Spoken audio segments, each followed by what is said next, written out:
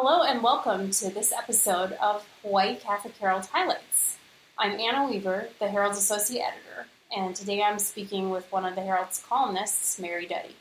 She contributes a marriage and family life column that I love editing each month, partly because Mary needs so little editing, and partly because she always has great insight and stories to share.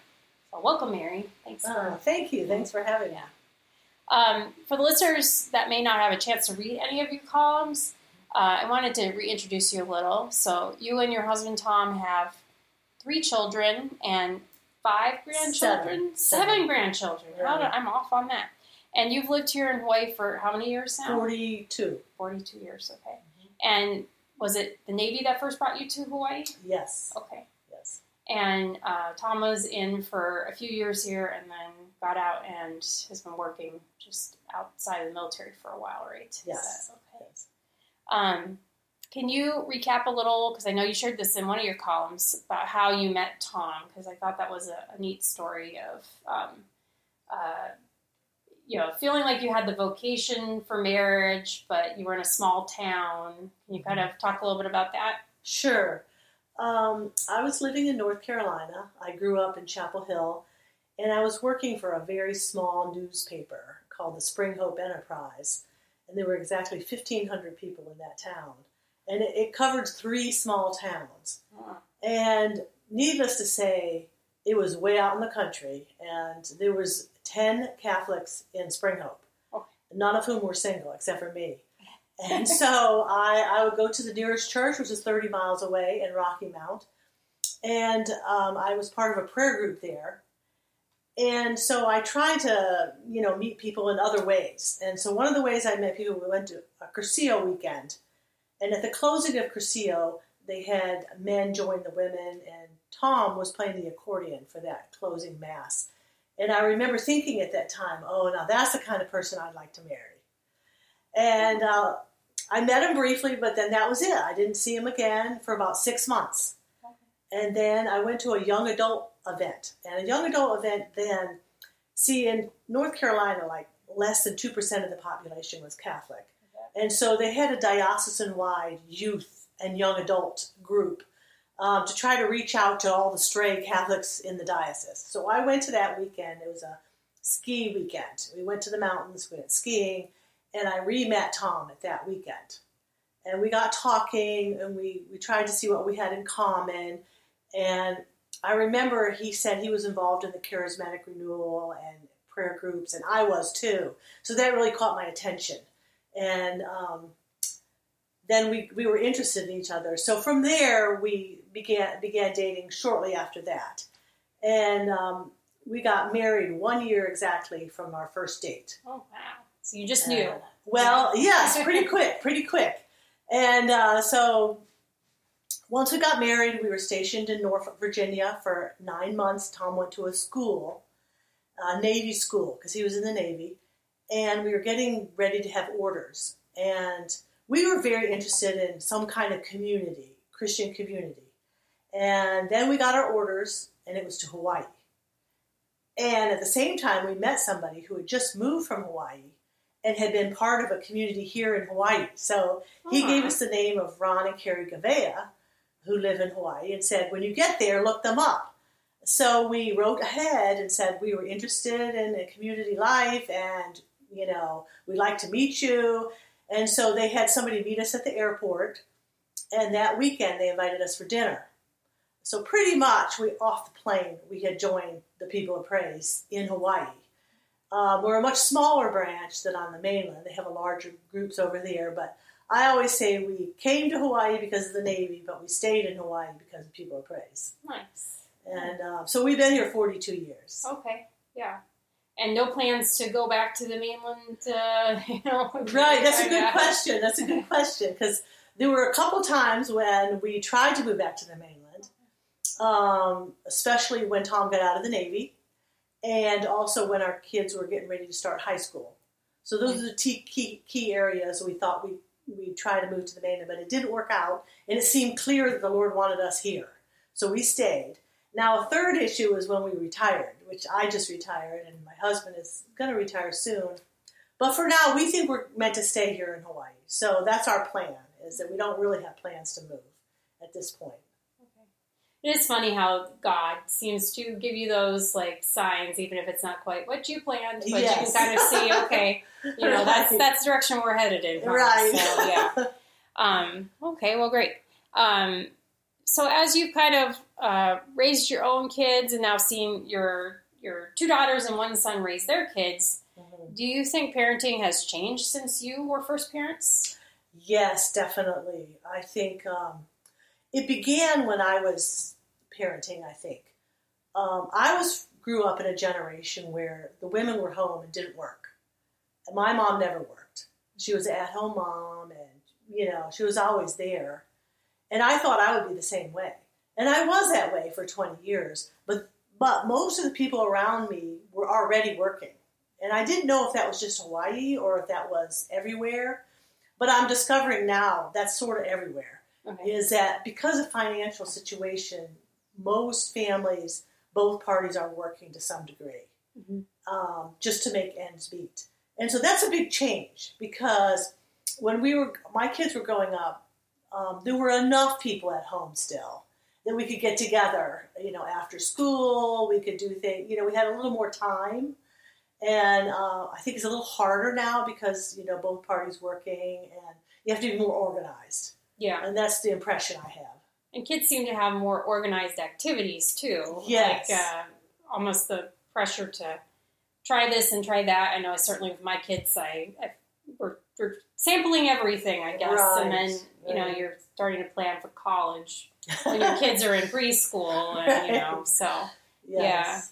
Yeah. And I think sometimes the U.S. doesn't have a lot of supports in place that could help families more, like child care subsidies or I don't know if you've seen that with ways that your kids could get more support, in a way. So, well, one of the most delightful columns, I would say, that you wrote recently was one where you were on a whitewater rafting trip with one of your daughters, Teresa, and one of her sons. And we just thought, all of us at the Herald, when we read that, we just thought that was a great column, the way you wrote that.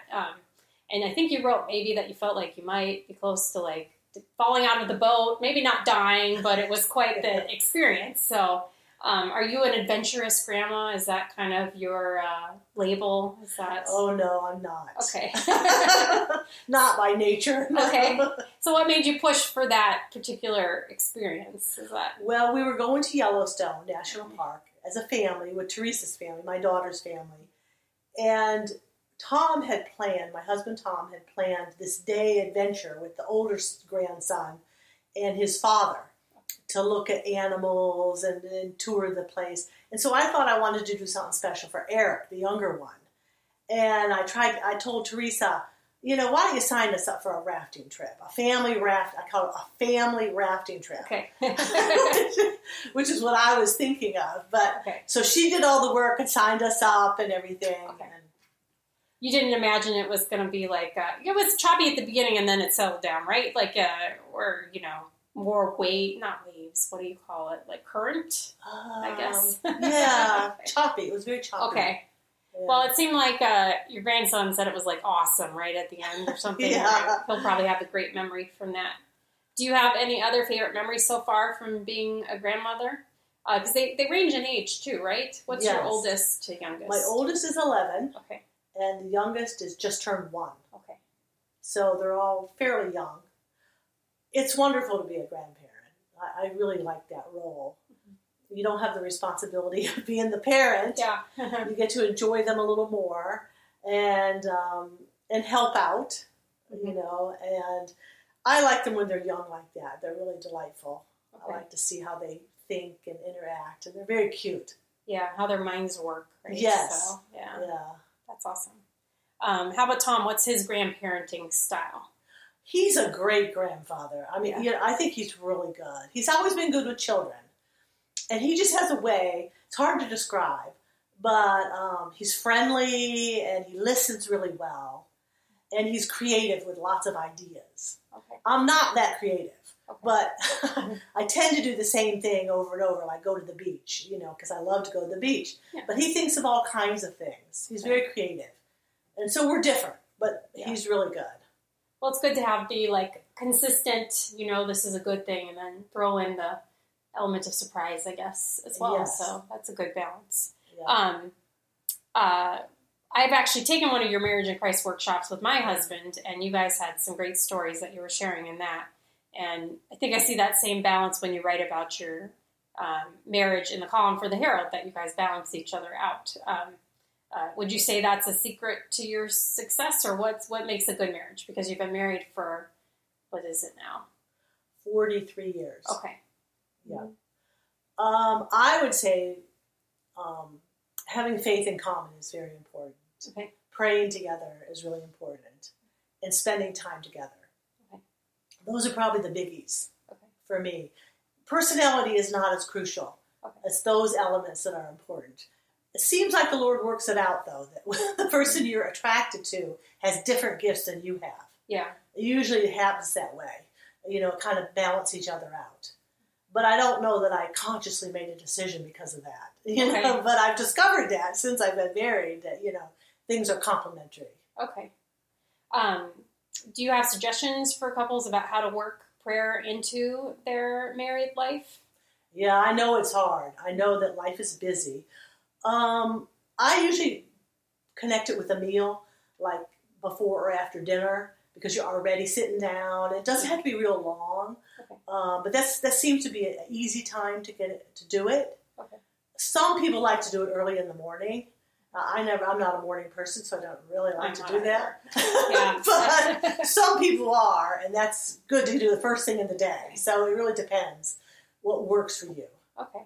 So just kind of finding a way the best time to blend it in, I guess, yes. right? So, yes. Okay.